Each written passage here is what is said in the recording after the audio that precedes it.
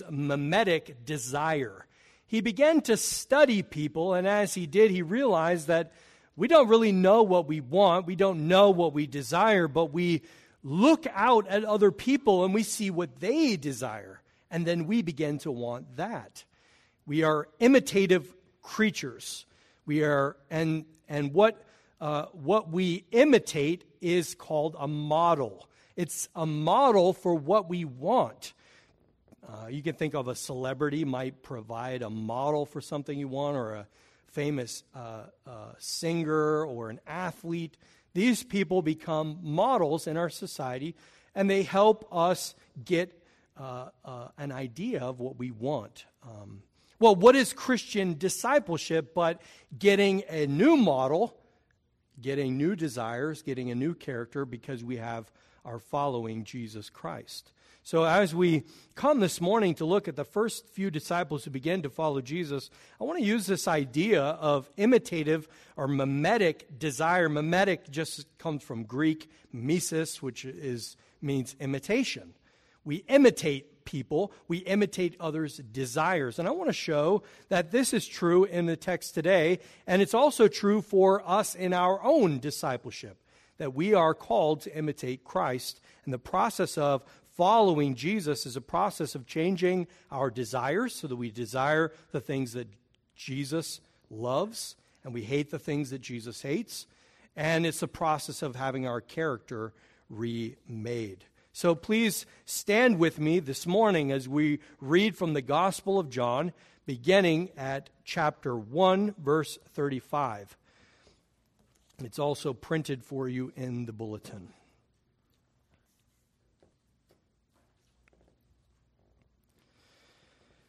The next day, again, John was standing with two of his disciples, and he looked at Jesus as he walked by and said, "Behold, the Lamb of God."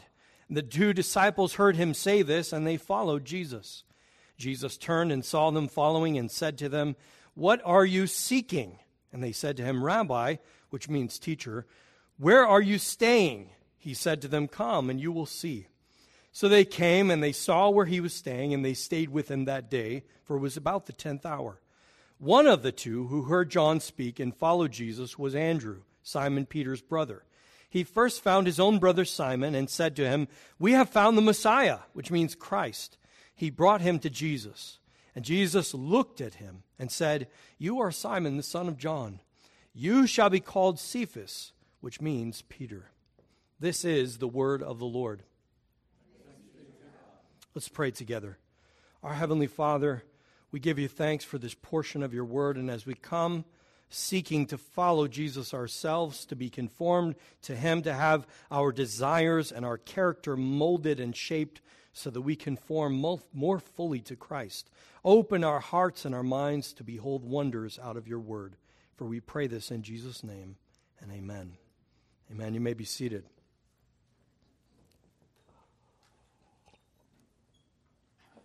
The process of discipleship is the process of changing our desires.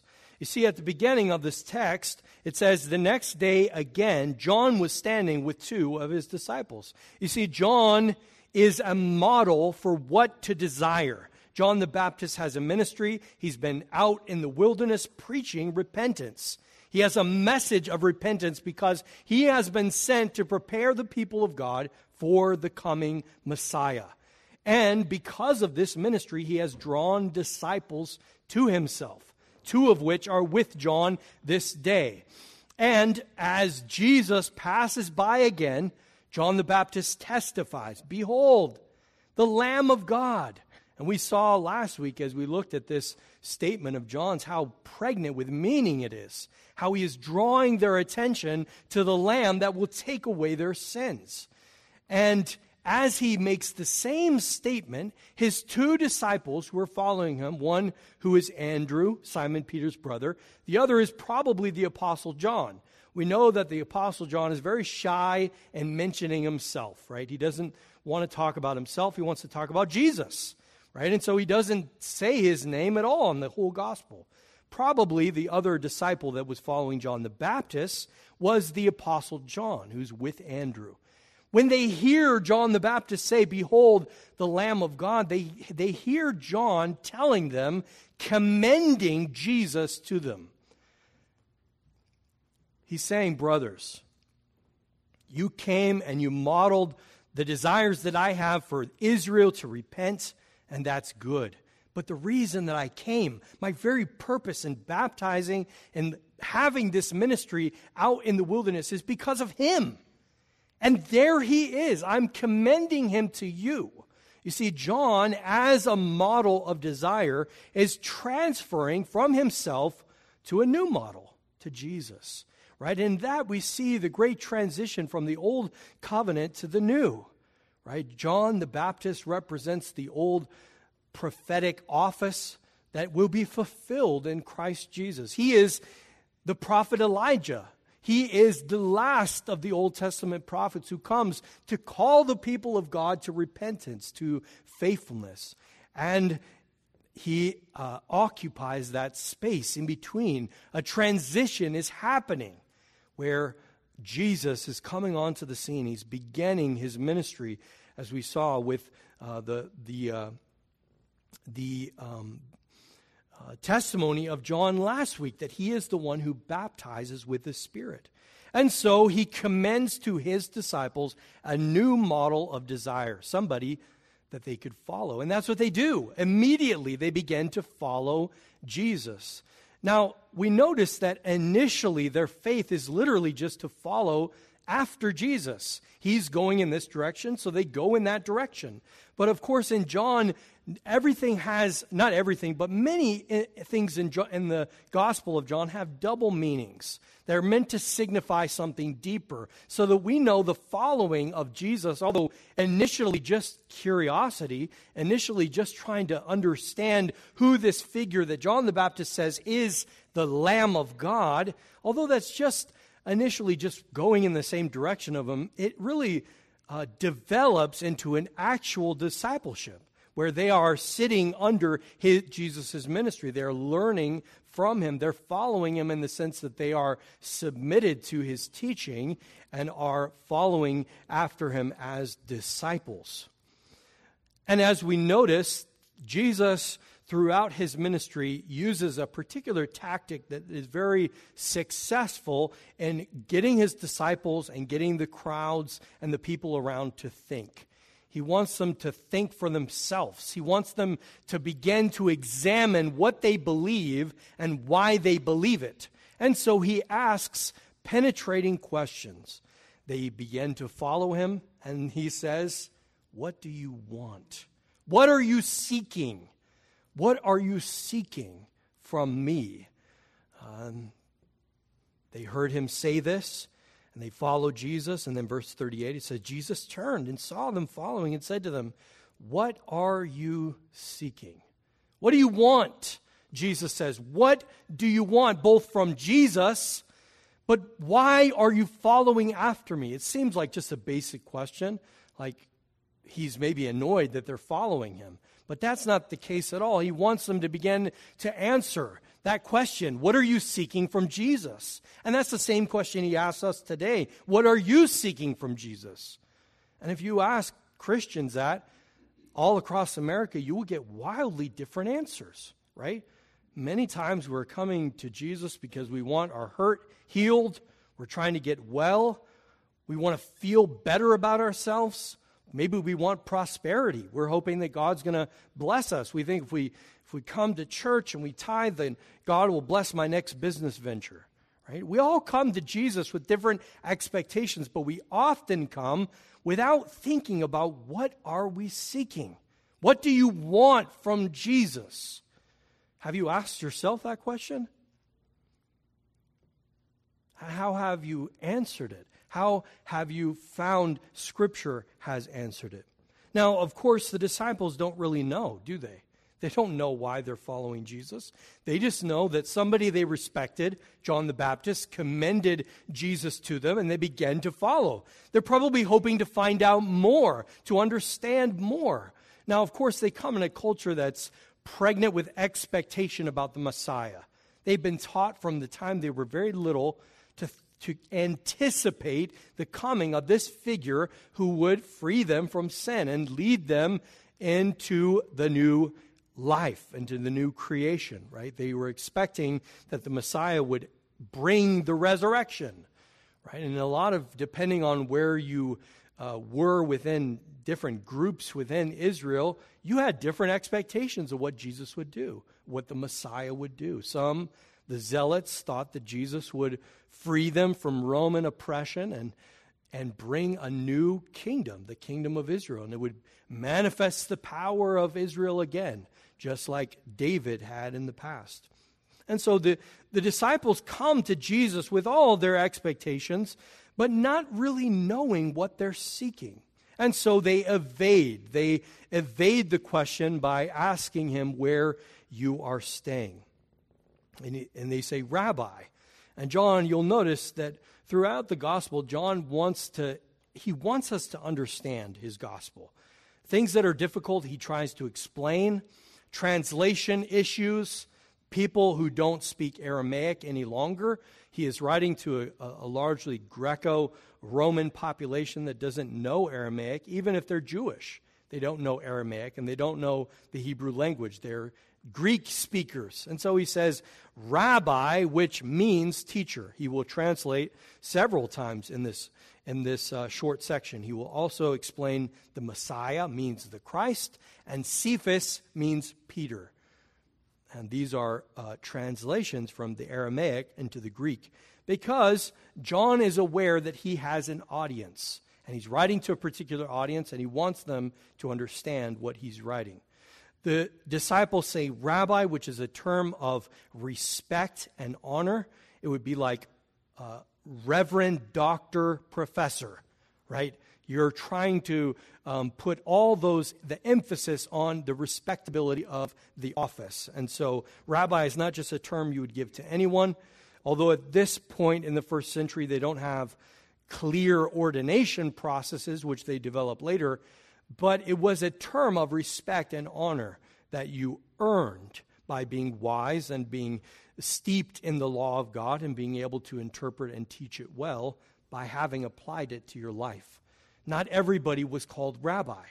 So they immediately separate Jesus as worthy of honor, as somebody that they could follow. And they ask him, or they respond with an evasive answer to his question. Where are you staying? Hopefully, they're thinking that maybe they'll get a chance to spend more time with them, that they can better understand who he is and maybe what he requires of them to be his disciples. Because rabbis, they had expectations for their learners, for those who would sit in their school.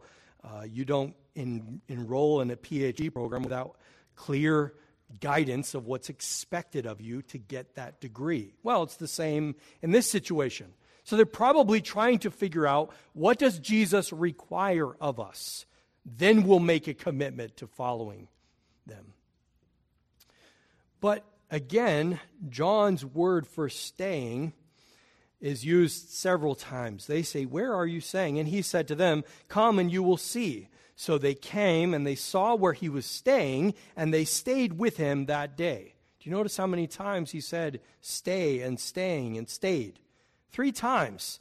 And that word is the same word that John uses in John 15 as abide. Abide with Christ. Jesus says, those who abide in me, I am the vine, and you are the branches. If you abide in me, then you will have life. And John is drawing our attention to the fact that discipleship with Jesus means remaining with him. It means abiding with him. It means continuing in his fellowship. It means staying with him. Jesus' answer, of course, is very telling. They say, where are you staying? And he says to them, come and you will see. Come is an imperative. He is calling them. Come to me, and you will see. You will see where I'm staying. You will see the life that I have, and you will see the life that I will give for you. Come and welcome to Jesus Christ. Jesus invites them to a process of having their desires changed. They don't know what they want. They don't know why they're seeking Jesus. They don't know what they need to want. But Jesus knows. And he says, come. Come and be shaped and molded by me. Stay with me, remain with me, and I will shape and transform you to be more like me. Jesus, at the very beginning, is giving us so much detail about what this discipleship process looks like. It's with Jesus in his school to have our lives changed, our desires shaped and molded so that we can begin to answer the question, what are you seeking? What are you seeking when you come to Jesus? He promises that you will see. We don't remain infants in our faith, right? We grow to maturity and we come to learn that why I have come to Jesus is because I cannot go anywhere else to find life. There is no life apart from Jesus. So we come to him to have a life, right? That is the very purpose that John is writing this gospel. And I've told you, every sermon is going to be about that same point, so that you will believe that Jesus is the Christ, the Son of God, and that by believing you will have life in him. That's the point that John is writing his gospel, and that's the point that Jesus is saying, what are you seeking? What are you seeking? The problem is that we have so many different models for what we are seeking. We have so many different ideas of what the good life looks like, of what we should want. What is advertising but the process of trying to shape your desires so that you will buy what they're selling you? They want you to want it, and so they parade in front of you other people who want it, who have it. They apparently have that good life that you're looking for, and if you just buy that BMW, you'll have it too. You'll have the beautiful wife and the two adorable children and everything that comes with it, as long as you have that car or you shave with that product, right? And they're telling a story. They're trying to shape your desires. They're trying to get you to want what they want. That's what Jesus is doing too. Jesus is saying, come and you will see. Come to Jesus Christ and have your desires shaped so you can begin to answer the question, what are you seeking? What do you want? Jesus in discipleship is in the process of changing your desires. But he doesn't stop just there. He's also in the process of changing your character. Notice right away that after Jesus tells them to come and see them, which it's 4:00 in the evening, so they probably go and stay with him in his house. They sleep the night, probably. They stay with him. And then the next thing in the morning, Andrew, before anything, he goes and he finds his brother. Now, Andrew is not as well known as Peter, and so he's identified as being the brother of Simon Peter. This is important because probably at the time of John's writing, Peter is a more famous apostle than Andrew. And so he's identified as being the brother of Peter. He goes and he finds his brother, and he tells him, we have found the Messiah. Now, we learned something, we talked about this last week, but what do disciples do when they come and they find life? I mean, what do you do when you find that product that you love and it's life-changing? You tell everybody about it, right? You have this new cleaning product that completely scrubs all the grease out of everything, and you're the biggest salesman for it, right? Because you love it. It's changed your life. What do disciples do when they come to the life-transforming Word of God, who is life and light in himself? Well, we go and we tell other people. We go when we find our brother who doesn't yet know the Messiah, and we say, come, I got to introduce you to the Messiah. It hasn't changed. The process is not any different. That's the first thing Andrew does. He goes and he finds his brother, and he says, I have found the Messiah. And of course, Peter's eager. He follows right after him. So, having transferred to a new model of desire, they seek confirmation by inviting others to see what they see, right? This is how we confirm that our desires are genuine and good. We want others to join with us. Otherwise, we feel alone in the things that we want, and we won't pursue them any longer. We are group people. We are community people. We're made for community. We're made to imitate other people. And this is not bad. This is good. It's a design feature. It can go bad when we don't imitate the right people, when we don't imitate God. But that's who we were made to imitate. Now, Jesus is the Messiah, which John translates for us as the Christ. And the Messiah just is the Hebrew word for anointed, which is the same word for the Greek word Christ, Christos. It just means anointed, and it came to be a particular figure who would fill certainly David's office of being the anointed king, but also the priestly office was an anointed office, and so was the prophetic office.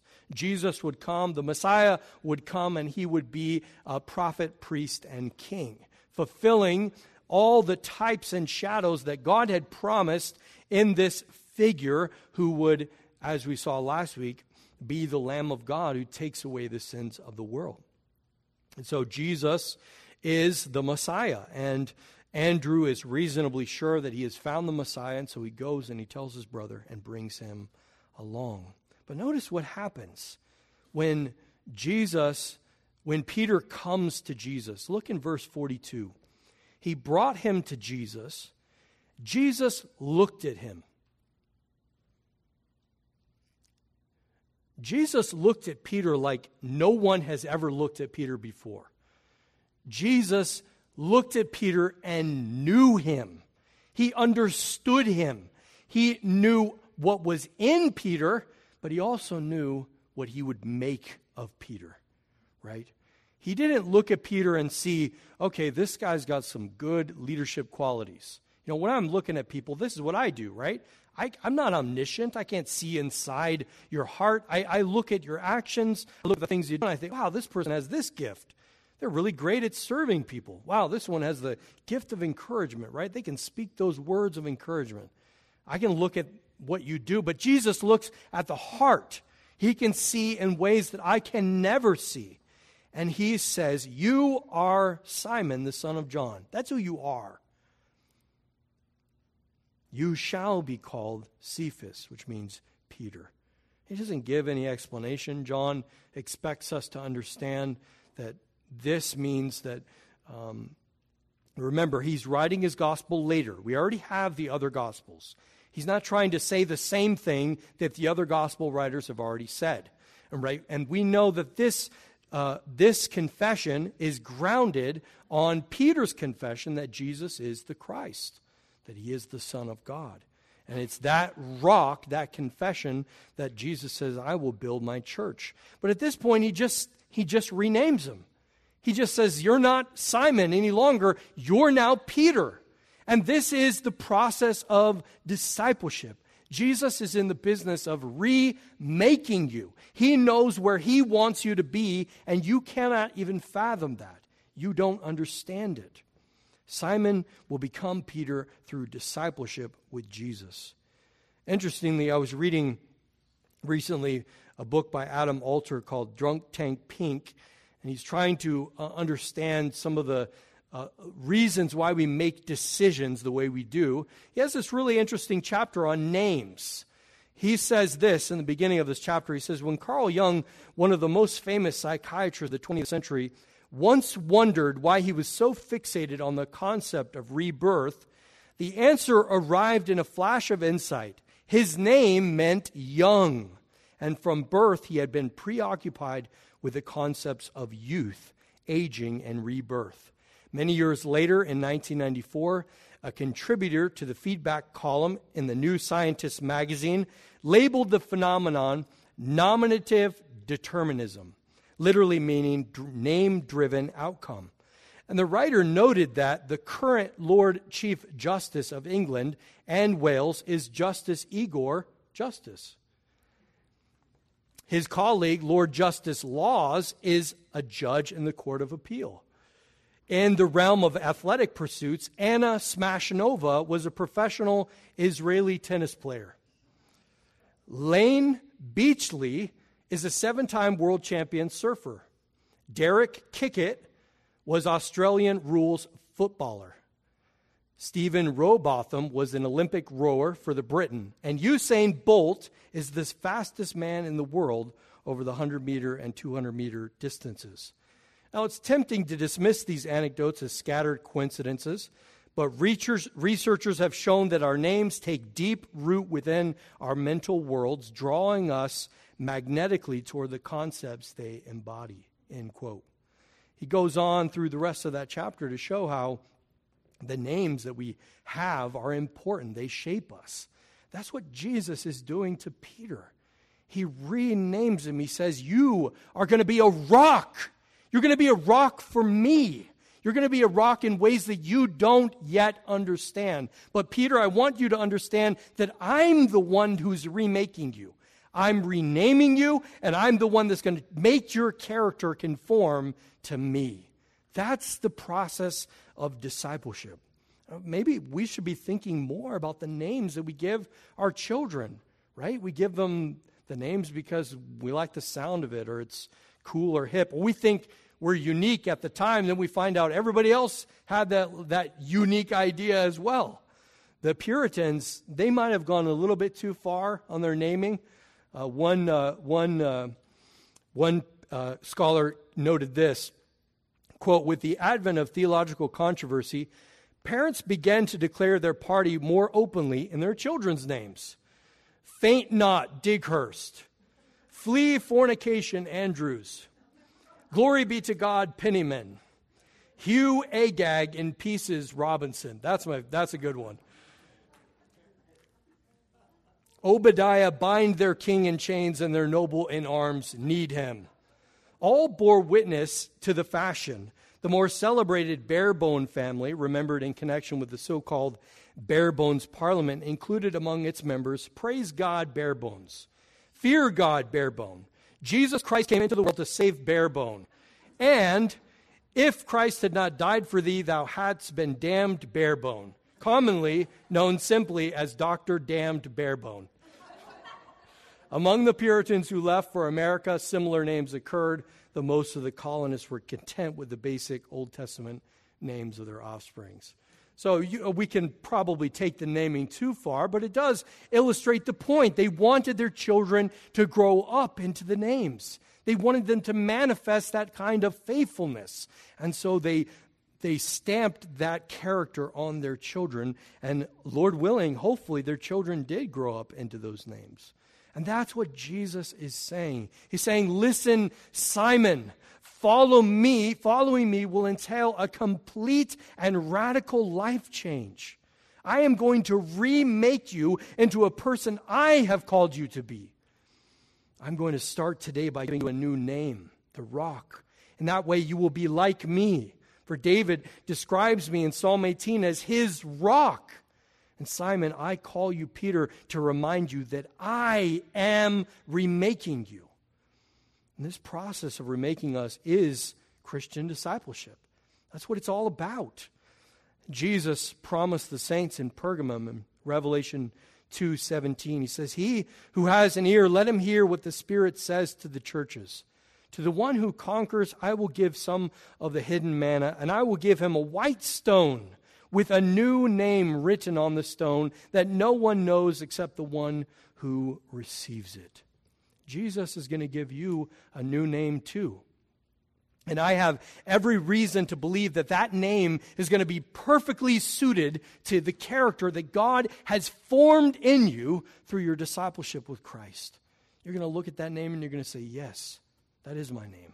I've been living that name for however long I've walked with Jesus. And he has finally conformed me perfectly to it. And of course, as we wait, as we continue to walk with Jesus, he's already given you the name of Christian.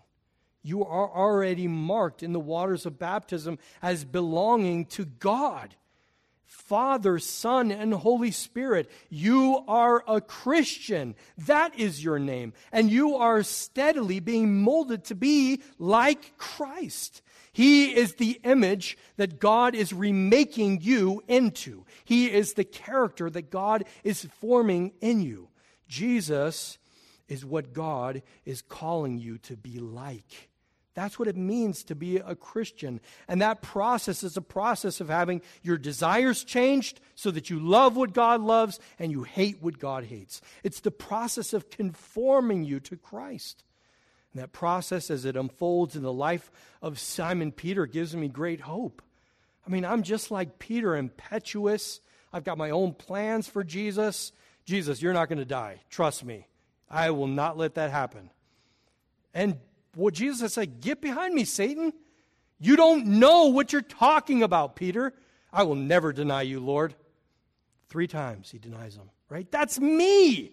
That's how I live. And God says, I'm going to take you and I'm going to make you the one who's going to go and proclaim boldly the good news of the gospel, be imprisoned, be beat, and then after he leaves prison, rejoice because he got to suffer for Christ. It's the same Simon Peter who refused to be crucified like his Lord, but instead was crucified upside down. He preferred the shame of a crucifixion so that he could be identified with Jesus Christ. That's the process that Jesus is at work in your life doing. He's turning you from a Simon to a Peter. He's conforming you to him so that even in your sufferings, you look like Jesus. Paul says in Philippians 1:6, and I am sure of this, that he who began a good work in you will bring it to completion at the day of Jesus Christ. Amen? Amen. Let's pray. Father, we don't know what we should want, and we often want the wrong things. We want what the world tells us to want, and often we're not listening enough to hear you tell us what you want from us. We want our desires to be shaped and molded by you. We want to be able to answer the question, what are you seeking?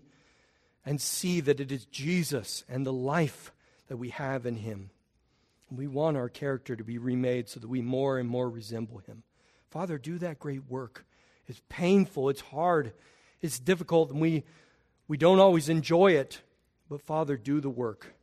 Continue to strip off the old man, burn away the dross of our infirmities, and purify us so that we will shine as pure gold. We know that you will finish this process, for you have promised it in your word.